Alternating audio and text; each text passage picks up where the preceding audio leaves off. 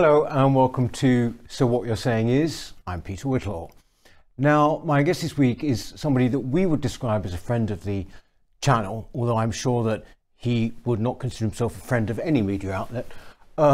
Peter Hitchens, author and columnist, is with me this week. Welcome, Peter. His latest book is A Revolution Betrayed: How Egalitarians Wrecked the British Education System. You can see the cover of it here. It's out this coming Thursday, the 24th of November. And you can buy it on Amazon. And Peter, I imagine in bookshops, is that right? Well, if you're very lucky, you might find it at a bookshop. Right. Bookshops generally don't stock my books. Very few might. Sometimes they'll order them if you ask. Cumbersome procedure. I've never in my life seen my books displayed in a bookshop. So although I love bookshops, they don't love me back. And right. I think you'll find in general, Amazon has been a great help to me and other authors like me who don't fit in with the zeitgeist and aren't approved of by the people who work in bookshops. Are generally, like most people in the culture industry, people of the left, and they don't particularly want to help me. People imagine that bookshops are neutral places, just as they imagine that research is neutral. It's not true. Mm. No, you only have to go into Waterston's or wherever now, and you see best reads, and it's virtually all kind of critical race theory or. Well, yes, and that's of course what gets published too. And publishing is not, how shall I say, not wholly unbiased. Yes. Well, it is available on Amazon, definitely. It certainly should be. Yeah. Yes.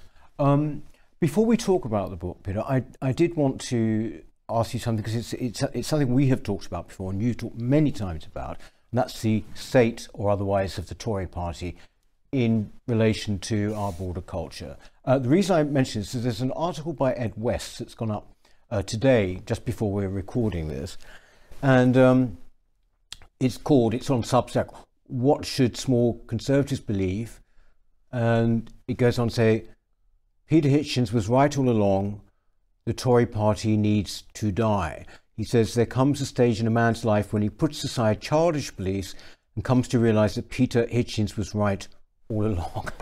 I'm sure that doesn't give you any particular satisfaction, Peter. But well, the stage tends to be, or appears to be, roughly a few weeks before they reach their deathbeds. It's a very, very long process that people seem to have to go through before they reach the stage of recognising that I'm right.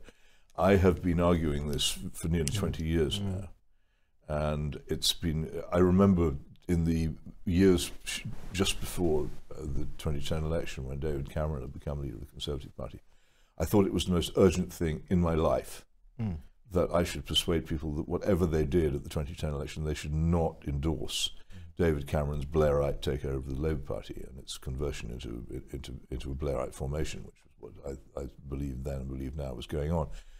And also I thought there was no disadvantage for the British people if they didn't have a Cameron government. Even if they continued to have a Brown government, it wouldn't have been any worse. But it was an extraordinary stage in our politics where you couldn't sack the government. You get the same government however you voted in 2010, but you could sack the opposition.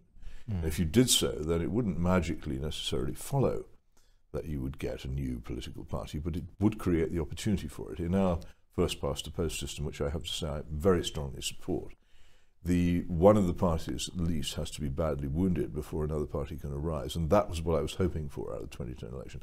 I could not get anybody to support me. I went round other columnists, I won't name any names, begging people who I thought might see the point to support me in this, because I was a lone voice. I remember Intelligence Squared ran a debate very kindly and generously in which I was going to put this case.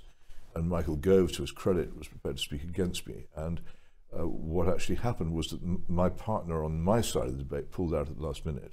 I won't say who it was, because he's no longer with us, but I regard it as one of the most disgraceful things anyone's ever done to me. And I was left with someone having to partner me who was just doing it as a professional debater, because we had to have it. I could not get any support for a position which I now find week by week more and more people come to see was right. And also I remember a meeting of the Bruges Group at the Tory Party conference, I think of autumn 2009 in Manchester, where I spoke on the same theme, and the temperature of the room dropped while I was speaking, because nobody wanted to hear what I had to say at the time. And there was a huge, ridiculous belief that David Cameron, despite the obvious fact that he was in fact a Metropolitan Liberal public relations man, that he was actually going to be a Conservative Prime Minister, and they would not be shaken from it. Tribal loyalty trumped thought. And so there we are. So whenever anybody says, well, it's wonderful to see that people now realise that you're right, I say, well, it isn't actually. It's far too late. There was an opportunity, a real opportunity in 2010. I think there was still enough intellectual and political muscle in the country to create a genuinely sensible Conservative formation to replace the ruins of the Tory party. But I think that time has gone now, and I very much fear that if the Tory party now collapses, as it well may, it will be replaced by something pretty ropey. Because of the lack of intellectual... Yeah, there just isn't any. No one's been thinking about it. The level of our education has been declining. The actual people available in our societies to sustain it have been going into retirement or dying. I don't think there is the intellectual force and mind left in the country to create the sort of formation which could do the job properly, which would be as concerned about liberty and justice and law as it was about patriotism and about the welfare of the people. Huge issues on which a proper Conservative party needs to be right to both to succeed and to do its duty. You know, you said that there was a dip in the temperature when you talked about it back then. Yeah. You recently spoke, was it the Oxford Union, sorry, or it was one of the Roger Scruton? It was one of the Roger Scruton lectures, yeah. And you did talk about it then, didn't you? Oh, I did, yes, but in a sort of elegiac way. Yes. Very much as a cause which had been lost to the detriment of the country and our culture. I noticed with that, I watched the interview afterwards as well with Daniel. Oh, yes, and it was pitiful. Yeah. I'm afraid Daniel Hannan revealed himself. It was like being interviewed by Owen Jones. Yes. Only less entertaining. Yes. It's extraordinary, and people think of people such as Daniel Hannan, who doubtless is a perfectly nice person and kind to animals, but they think of him as some sort of conservative. He's plainly not remotely conservative on any actual important issue, but a liberal of some kind, as so many people are now trading under a Conservative banner are. It's worth watching the thing, to watch the Hannan interview officers, to see how somebody can sit through an event of that kind and not have a clue about what's just been said. Yes. He seemed just sort of irritated. That was... Yeah, he was, yes.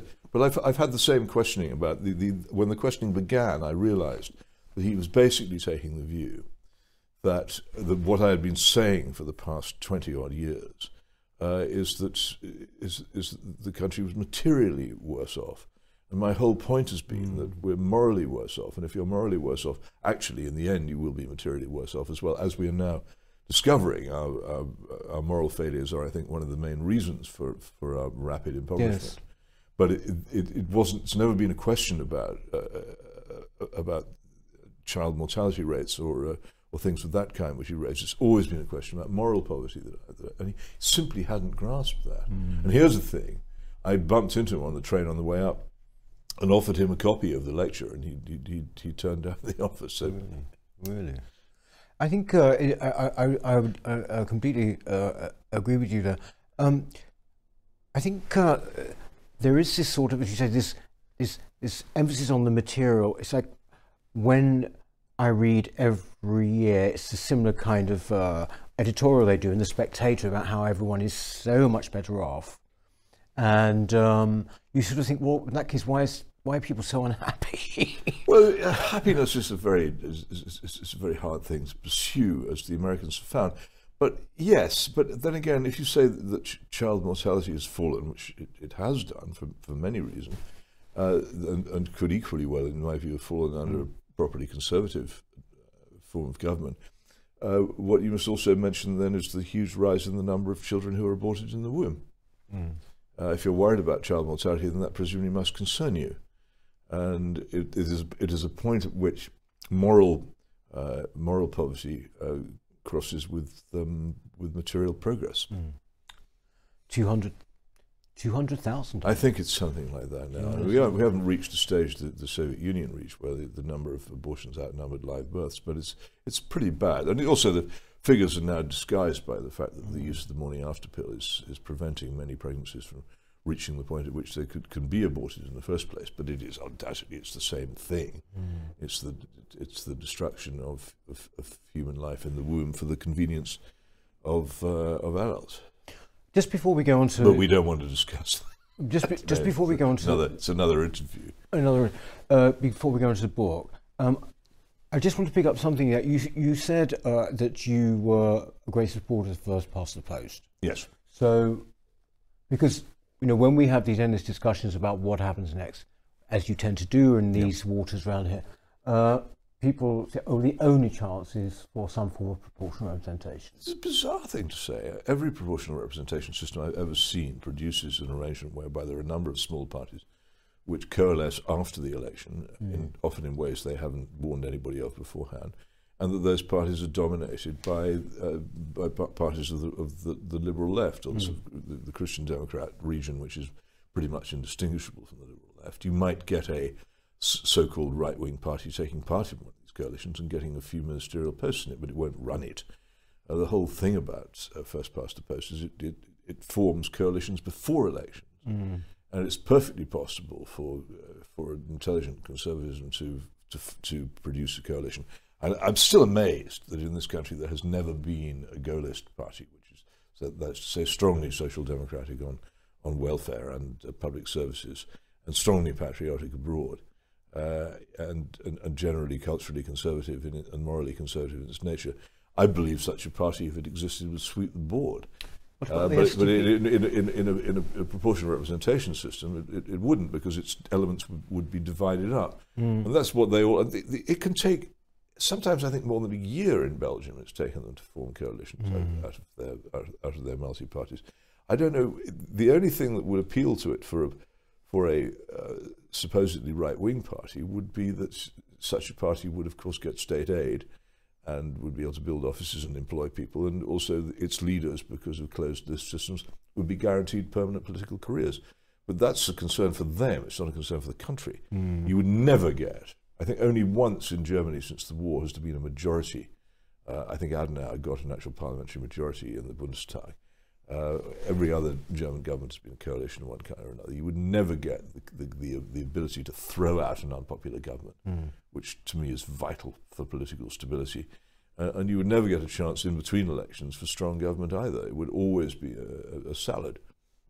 And it's amazing how so many people on the right seem to have fallen for PR. It's going to make it very difficult for them to resist when Keir Starmer does what I think he will do if he wins or becomes the largest single party at the next election, which is to go for it.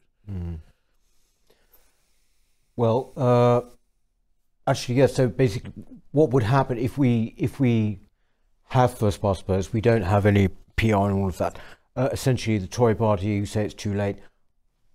Come the next election, what are we going to have? What do you see happening? If the Tory party collapsed, then you would obviously have a period between its collapse and the creation of something else. And that's another reason why it should have happened a long time ago. You can't immediately create it. But as I say, I would have striven very hard for the creation of a British Gaullist party of the sort I just described. And I think that there is, you look at people like the existing Social Democratic Party, it's very appealing in many ways and has a lot of those elements to it. At the moment, it's a train set rather than a railway, because it's so small and has no money and very little broadcasting access. But if the Conservative Party were gone and there was a space, a party of that kind might well fill it. Yes, I mean it is. I've spoken at the conference quite recently, and lots of people have. I'd say they say some intelligent things, and they've understood an important fact. It is not necessary for Conservatives to be unpleasant to poor people. On the contrary, conservatism appeals to many people on the old-fashioned left. The old really pre-Wilson Labour Party was an extremely socially conservative party. Yes. Oh, actually, yes. My own parents are a perfect example of that. Labour voters who. With the book "A Revolution Betrayed," Peter, I want to start. It basically takes in about a century, doesn't it? I mean, the past century. Yeah, it tries to set into context the whole thing, which is both is a bigger event than people realise. and a more startling one. So I go back a bit to the origins of the grammar schools themselves, before they became free for that brief and wonderful period between 1944 and 1965, when we actually had really good state secondary education available to a lot of people who couldn't otherwise have afforded it. But they had an existence before that, which seems to be worth. I mean, it's amusing to note that the original founding statutes of Eton College describe it as a grammar school, and the divide between the grammar schools and the so-called public schools, the big fee-charging schools, is not an educational one.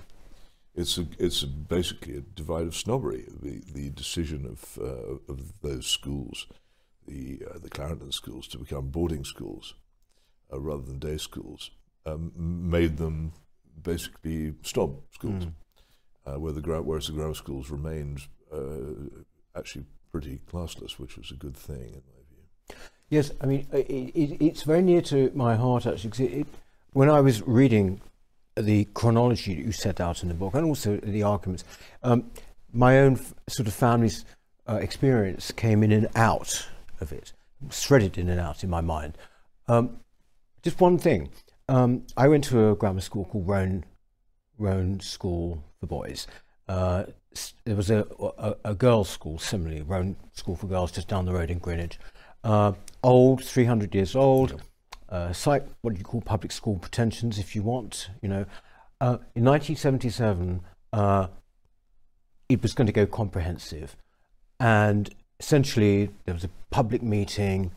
Parents were very angry about it on the whole. They were being told why this happened. Could you explain, I'm just using that as one sort of moment in time, what was happening there? Well, by 1977, it was pretty much all up, and there were a few local authorities which resisted. The government did not take powers, probably could not lawfully have taken powers in 1965 to force grammar schools in this country to close, because education is very much a local authority concern. What they could do was put considerable political and ultimately economic pressure on local authorities to stop having grammar schools, and that began with Circular 1065. The equivalent in Scotland was much more dictatorial. They simply instructed, and within, I think, a couple of years, there were no grammar schools left in Scotland. But it wasn't an absolute decree that they should immediately be shut down. And so, but the process began and accelerated, I have to say, in 1970, when the Tories came back into office under Margaret Thatcher, because so many local authorities were fitting in with it. It's quite surprising that your school was still a grammar school in 77, because most of them had gone by then, I think. Well, yes, this one was gone. What I think within the year I left in 77. But point was, it was Shirley Williamson who's the education secretary. But I wondered if you'd explain how long had grammar schools, in that sense, in the sense of my school, been in existence until that point? Well, many of them go back as, to the age of Shakespeare. Others, a lot of 16th and 17th century foundations. They were local. They were fee charging secondary schools in most cases, which took increasing numbers of scholarship boys and girls. In some of the Labour local authorities, particularly Durham in the interwar period, they were largely working class schools, so they selected on merit. There were an awful lot of scholarships. But in 1944, they became free to everybody. You didn't have to get a scholarship to get it to them, but you just need to pass the 11 plus. And so they became, Evelyn Waugh described as a system of giving free education to the poor.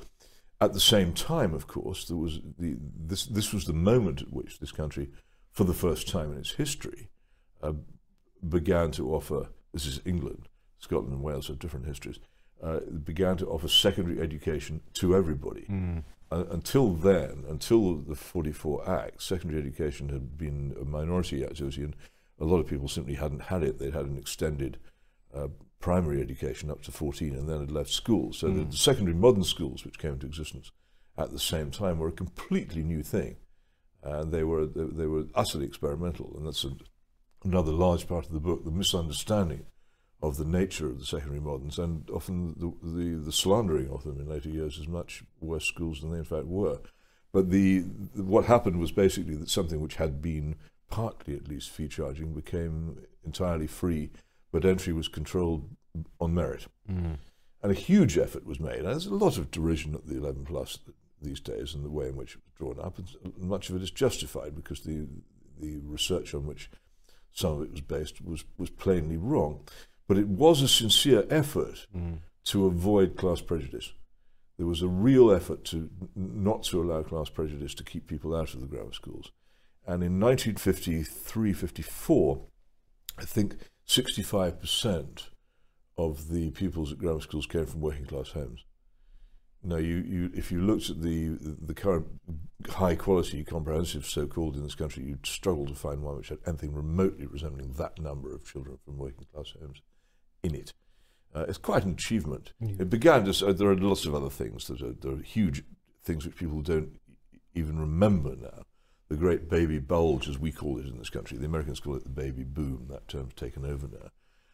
In 1956, this hits all secondary schools in the country because they started at 11, and the pressure on places became much, much greater, and as a result, competition to get into grammar schools became much greater, and more people failed the 11 plus and didn't get into them, which began to make the 11 plus unpopular and was the beginning of their political doom. Suddenly the zealots and utopians who've been campaigning for years against grammar schools, suddenly they were in step with a large chunk of middle class public opinion, and that's what basically finished them off. But something you go into in the book is extraordinary, really, is that people who had it in for grammar schools for whatever reason didn't seem to muster the same kind of hostility to private schools. It's very strange, isn't it, that if you were looking at privilege in education in this country, then obviously fee-charging schools where you can get an enormously better education if you're rich than if you're poor would be a major target for reform. In a free country, you can't close schools down. If you try to, they're simply set up abroad. But what you could have done, for instance, is you could have compelled the big fee-charging boarding schools to take large numbers of as it were, scholarship children. In fact, there were many very high-quality day schools which did this, the direct grant schools, including fantastically good schools such as Manchester Grammar School, who took large numbers of working-class children from ordinary state primary schools as well as fee-paying parents, and it was very successful. One of the most successful things in the British education system, and there's no reason why that couldn't have been applied to the public schools, but it wasn't. It is quite odd that all the venom and rage and destructiveness was visited on schools which were actually open to the working class. Well, actually, it was venomous. I mean, famous, Anthony Crossland, who was Shadow Foreign Secretary, I think, at the time. No, he would have been obviously Education Secretary. Yeah, he took over as Education Secretary because he the original Education Secretary, Michael Stewart, was moved to the Foreign Office. Right. If you remember this, Patrick Gordon Walker was defeated at Smethwick in that famous by-election. Yeah. Who had been going to be Foreign Secretary. This is a huge reshuffle. So Tony Crossland ended up being Education Secretary, rather to everybody's surprise, and was in charge of this revolution. And he said famously, I quote this, by the way, I'm going to make sure to destroy every fucking... Yes, that's right, yeah. But you say that shows the real kind of venom, which seems to go over and beyond just simple... It's extraordinary, isn't it, that someone should hate good schools. It's also a very interesting feature of this. Yes. If you're coming up with a reform of any part of institutional Britain at all, then surely what you do is you look and see what's good and you build upon it. But the comprehensivization of secondary education in Britain involves, of necessity, the destruction of something like 1,200 undoubtedly good schools, in return for which you've got the creation of several hundred new comprehensive schools whose quality nobody could be sure of until they existed. And then when they found out that they weren't very good, we've spent the next, 60 years pretending that they were good after all, rather than saying, whoops, we made a terrible mistake, let's put this right. You also describe, which I think is which is to an extent what we're talking about, is that there was this kind of dislike of what grammar schools seem to represent, not just in terms of, you know, the 11 plus, but just that they had a traditionalism about them. Oh, very much so. You know, some of the opponents of the grammar schools were actually members of the Communist Party of Great Britain and were devoted to the egalitarian utopian cause, and they saw grammar schools as not just a failed halfway mark, but they saw them as an obstacle to the utopia which they hoped to create. People like Brian Simon, who was one of the most intelligent and articulate advocates of what they called common schools to begin with, and it really was one of those occasions where the supposed best became the enemy of the good. They believed that the comprehensive schools would result in a kind of sunlit paradise of total equality, where all the classes mixed and the undoubted class divisions of this country were melted away, which didn't, of course, happen in reality, and that the existence of grammar schools was an obstacle to this wonderful utopia. So they wanted to get on with utopia and push it to one side. There were also people who believed that that one of the effects of grammar schools on the working class was that the people who, and there's some truth in this, the people who were lifted up by the grammar schools out of poor backgrounds, whether they're miners or weavers or whatever it was, were detached from both their families, which is true in many cases. I think there was some estrangement would sometimes take place, but were also, as it were, detached from their class roots, and in some ways almost betraying them. There's very interesting passages in some of the left-wing writing about grammar schools by people who attended them and admitted they'd had a good deal out of them, but still thought that actually they weren't a good idea. It's fascinating. There's much more to this than education. In fact, there's very little education in it at all. There's never been any research that I know of that ever showed that comprehensive education was better educationally for any purpose than selective schools. It's interesting. In my case, you know, the way this showed itself straight away was that they changed the name because Rome Grammar School for Boys, I think that's what it was called, became the John Roan School. That was considered to be somehow less elitist. These words were used at the time. You know, and I think they got rid of the house system that we had and all of that. But then a lot of grammar schools in the early years, because grammar schools began, a lot of comprehensives, I should say, a lot of comprehensives in the early years, because comprehensives began to come into being long before 1965 and the great Circular 1065. A lot of the original comprehensives were quite like grammar schools in appearance: honours boards, teachers in gowns, rugby playing, and very, how shall I put it, old-fashioned, almost sort of Greyfriars atmospheres in the schools, and quite a lot of streaming as well. But very soon after that, the egalitarians said this isn't enough, and they began to demand mixed ability teaching and the end of these things. And quite quickly, because of the nature of the schools, a new head would come in, or a new education authority a new party would take over the education authority, or whatever it might be. Comprehensives, which had begun as quite formal and disciplined, became much less formal, much more mixed ability, much more genuinely comprehensive. But of course, these tended to be concentrated in the poorer areas of cities. The schools which survived most with most similarity to the old grammar schools, of course, were the ones which were in the better parts of town, where people paid housing premiums to live in expensive houses. And this was understood. If you read Circular 1065 carefully, they knew when they did it that this division was going to exist between the wealthy and the less wealthy areas of cities. Yes.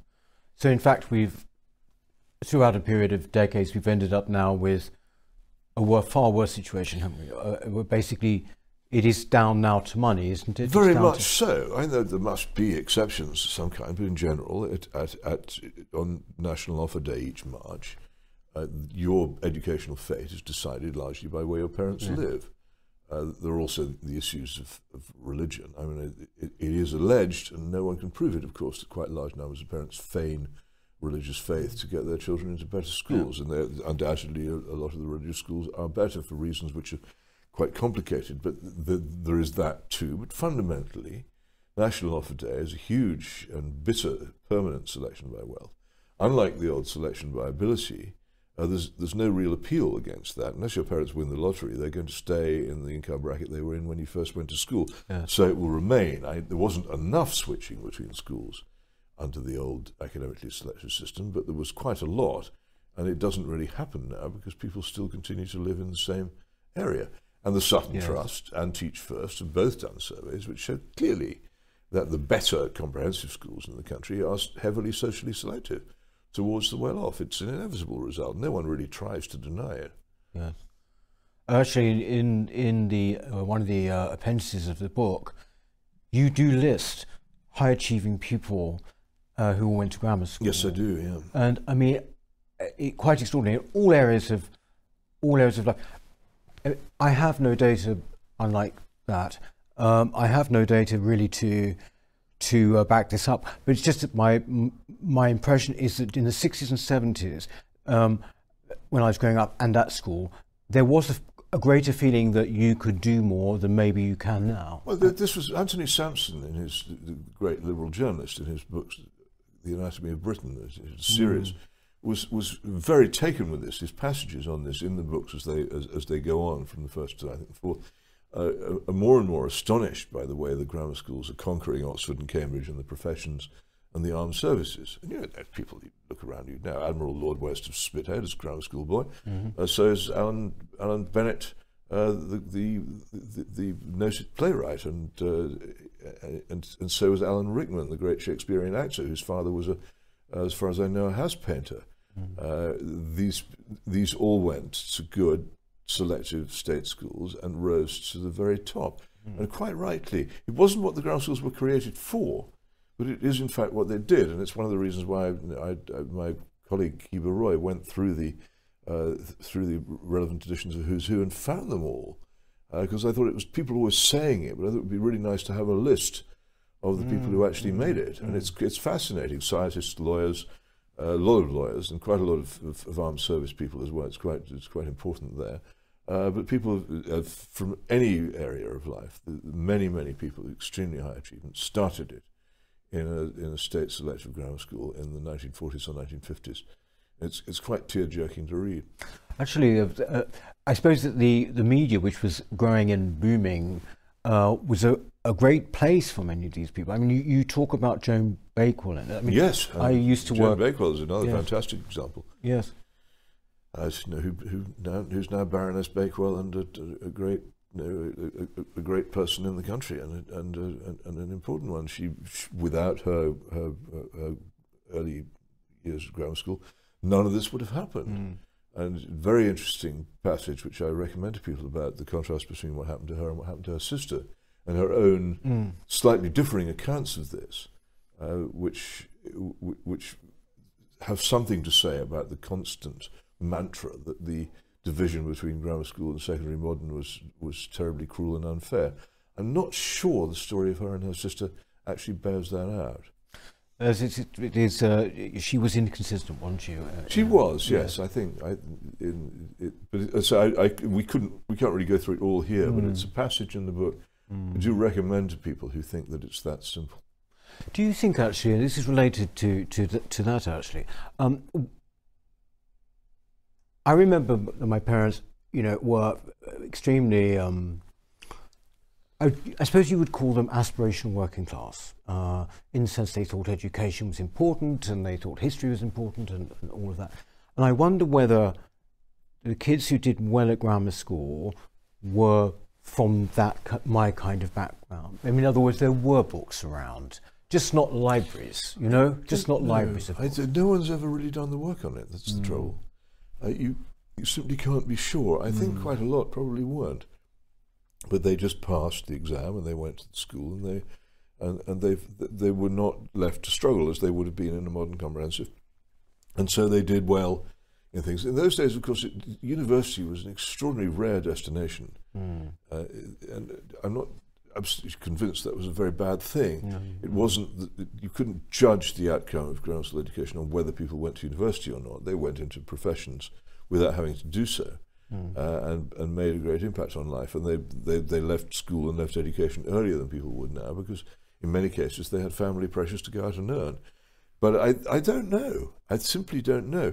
It wasn't, the thing was, if the grammar schools had that purpose, then they would have had to do things like introduce maintenance grants, so that this problem of the child from a poor home who was bright but whose parents wanted him to go out to work would have been able to say, well, no, I don't need to because I'm eligible for a grant. But none of that was done. All the things which happened, thanks to grammar schools, happened in the absence of the sort of social measures you would take if you were really trying to avoid that. Yes. Do you think that, we started by talking about the Tory party, do you think that the idea of selective education on merit is absolutely dead now? I mean, do you see it as, in the same way as you would talk about the death of conservatism?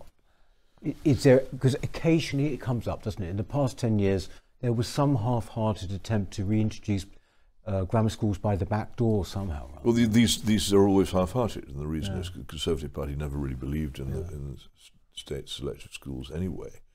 It never really, it didn't defend them against attack. In local government, in many cases, where a lot of the comprehensives which originally sprang up not out of some utopian desire, but because it was cheaper on a big new housing estate to build one school than to build two. And so they went comprehensive. And many of the authorities which did this were certainly ostensibly conservative. So it wasn't ideological. The Conservative Party never had, even when people like David Eccles were in charge of education, an ideological or political commitment to selective state education. And most conservative politicians at that time, I'm sure, sent their children to private fee-charging schools. It wasn't really an experience they had or understood. And when they came under attack, they didn't defend them, and they realised that the idea of bringing back some grammar schools plays well to a certain part of their voting base. So from time to time they come up with it. Actually, David Cameron was probably more honest over that than he needed to be when Graham Brady and others opposed him. He said, well, no, we can't go on promising this when we're not going to do it. And people will think we're ridiculous, and there's some truth in that. The Conservative repeated promises that they'll bring back grammar schools have always turned out to be false, and they never take place. I would love it if I thought it were possible to restore the grammar schools. When I originally set out on the book, I thought that I could write it as a manifesto for that programme. But the more I read about it and the more I researched, the more sure I became that it would be impossible to do. There's no political will in this country for it. Unlike, interestingly, there was very strong political will in the late 1980s and early 1990s when East Germany collapsed, and it was comprehensive, East Germany, and parents in East Germany wanted to have the same grammar schools as West Germany had, and they demanded them and got them. But only countries which have really experienced full-on egalitarianism have people in them who realise how important it is not to have it. And I don't think there's any of that kind of political force here. And also, where would you find the teachers? The quality of education which grammar schools provided was immensely higher than anything we can now conceive of. When I was growing up, in my early teens, it was, I heard it, my father worked at a school, and when I heard a lot of teachers' conversations, and you heard it said over and over again that a set of English A-levels was equivalent to an American college degree. Yeah. And at that time, there was a thing called the brain drain, where Americans were constantly recruiting, particularly scientists, from British schools and universities to go and work over there for vast salaries, far more than they get here. People went in large numbers. It was a social phenomenon, the brain drain. And none of these things are heard of anymore. America doesn't poach our schools or our universities in that way anymore. And our A-levels are not remotely worth an American college degree. It's the plunge in the standards of our education since that era is measurable largely by the huge inflation in first of all in O-levels, which eventually had to be destroyed and replaced by the GCSE, and then with A-levels, which bear no relation to the A-levels of my school years. And of course university degrees themselves, where I think there's huge numbers of people now getting first-class degrees, which were once reserved for a tiny minority. And so it's like telling people, and people say, well, they've all got these fantastic qualifications, but then again, people in Zimbabwe were all billionaires, but they could buy a loaf of bread with a billion Zimbabwe dollars. So what did it matter? And these educational qualifications, they are Zimbabwe dollars. You actually say, or suggest in the book, that I think the mid-60s, I think the destruction, at least the beginning of the destruction of grammar schools, was either preliminary act or the very first, most important act of a cultural revolution. I now believe so, yes. I think it made the whole thing possible. There was this preliminary cultural revolution under the Wilson government, run largely by Roy Jenkins, in declawing the criminal justice system, particularly, and destroying the police as they then were, and in undermining the existence of the married family by making divorce, how shall I put it, rather easier than it's been before. Those two particular ones come to mind. But those didn't bear fruit as cultural revolutionary actions for some time afterwards. And what made it possible for them to do so, and made it almost impossible for them to be reversed, I think, is that in the period of the 60s, the educational system ceased to produce in large numbers sceptical, thoroughly educated people who could stand up against the crowd. And I think that's one of the great losses. If you don't have an educational elite, you don't anymore have, where do your Tam Diels come from, the people who are prepared to say, no, this is a mistake. People who know enough to know that things are a mistake. As we've just seen in the COVID panic, there simply isn't enough weight of numbers in our governing class of people willing to say no to the crowd. Yes. And I think that the destruction of the grammar schools made that possible. I think what they produced was people who were capable of saying no to a crowd. Well, as I said, Peter, I mean, it's very, it was very close to my heart to read it. There's one small thing that you haven't touched on, which is actually quite big for me, because I wasn't really aware of it till I wrote the book. The question of the secondary moderns, and I'd known that they were better than had been said, that towards the end they were getting quite a lot of people fairly good exam results and sometimes getting people into university. But I discovered during this a tremendous book written by a man called Dick Stroud called The Secondary Mod, he attended a secondary modern and ended up doing physics at the University of Sussex, and has had a very successful career. And the research that he's done is a huge corrective to all the general propaganda of the grammar school opponents. As well, if you have the grammar schools back, you have to have the secondary moderns, and that would be terrible. It's my view, after studying Mr. Stroud's book, that I think a large number of the secondary moderns were a good deal better than a large number of the existing comprehensives on any terms. And that the idea that they were terrible schools and a national shame simply doesn't stand up to examination. They were handicapped in their opening years because they weren't even allowed to set their pupils' public examinations, can you imagine? But when that restriction was lifted, in fact, some of the schools forced their way through it. When that came to an end, they began to perform pretty well. And I don't think that the old mantra of the comprehensive people that the secondary moderns were a disaster stands up to examination at all. And I, as well as my own book, I hugely recommend Mr. Stroud's, which I relied on heavily in my chapters. Yeah. It's just called The Secondary Mod. It's available on as an ebook or on or from Amazon as a directly. But it's not. So he's not an academic. Has no academic standing. But I just thought it's a fantastic, powerful piece of research. And many, many more people should know about it and read it. Well, thank you for that recommendation. And of course, your own book, which is Revolution Betrayed, How Egalitarians Wrecked the British Education System. Thank you very much, Peter, for talking about it. If you'd stay there, we're going to have a few questions for our exclusive members for you. But in the meantime, thank you very much for joining us. That's it for this week. We shall see you next time on So What You're Saying Is. Thank you. Hello. If you're enjoying the New Culture Forum channel and you believe in our mission, may I invite you to join our membership scheme at the link below or on our website, newcultureforum.org.uk. Our work is more important now than ever, and we have great plans ahead for the future, but we can't do it without your support. From as little as £3 per month, you can help ensure that we continue on our mission. As a member, you'll receive a range of benefits, including access to exclusive content, invitations to our private events, including here at our studios, free copies of our books, and much, much more, including, of course, our famous NCF mug. If you aren't able to become a member, then please help us by clicking this button and subscribing to our channel. It's completely free. Just remember to also click the bell icon so that you can get notifications when we post new videos. Thank you.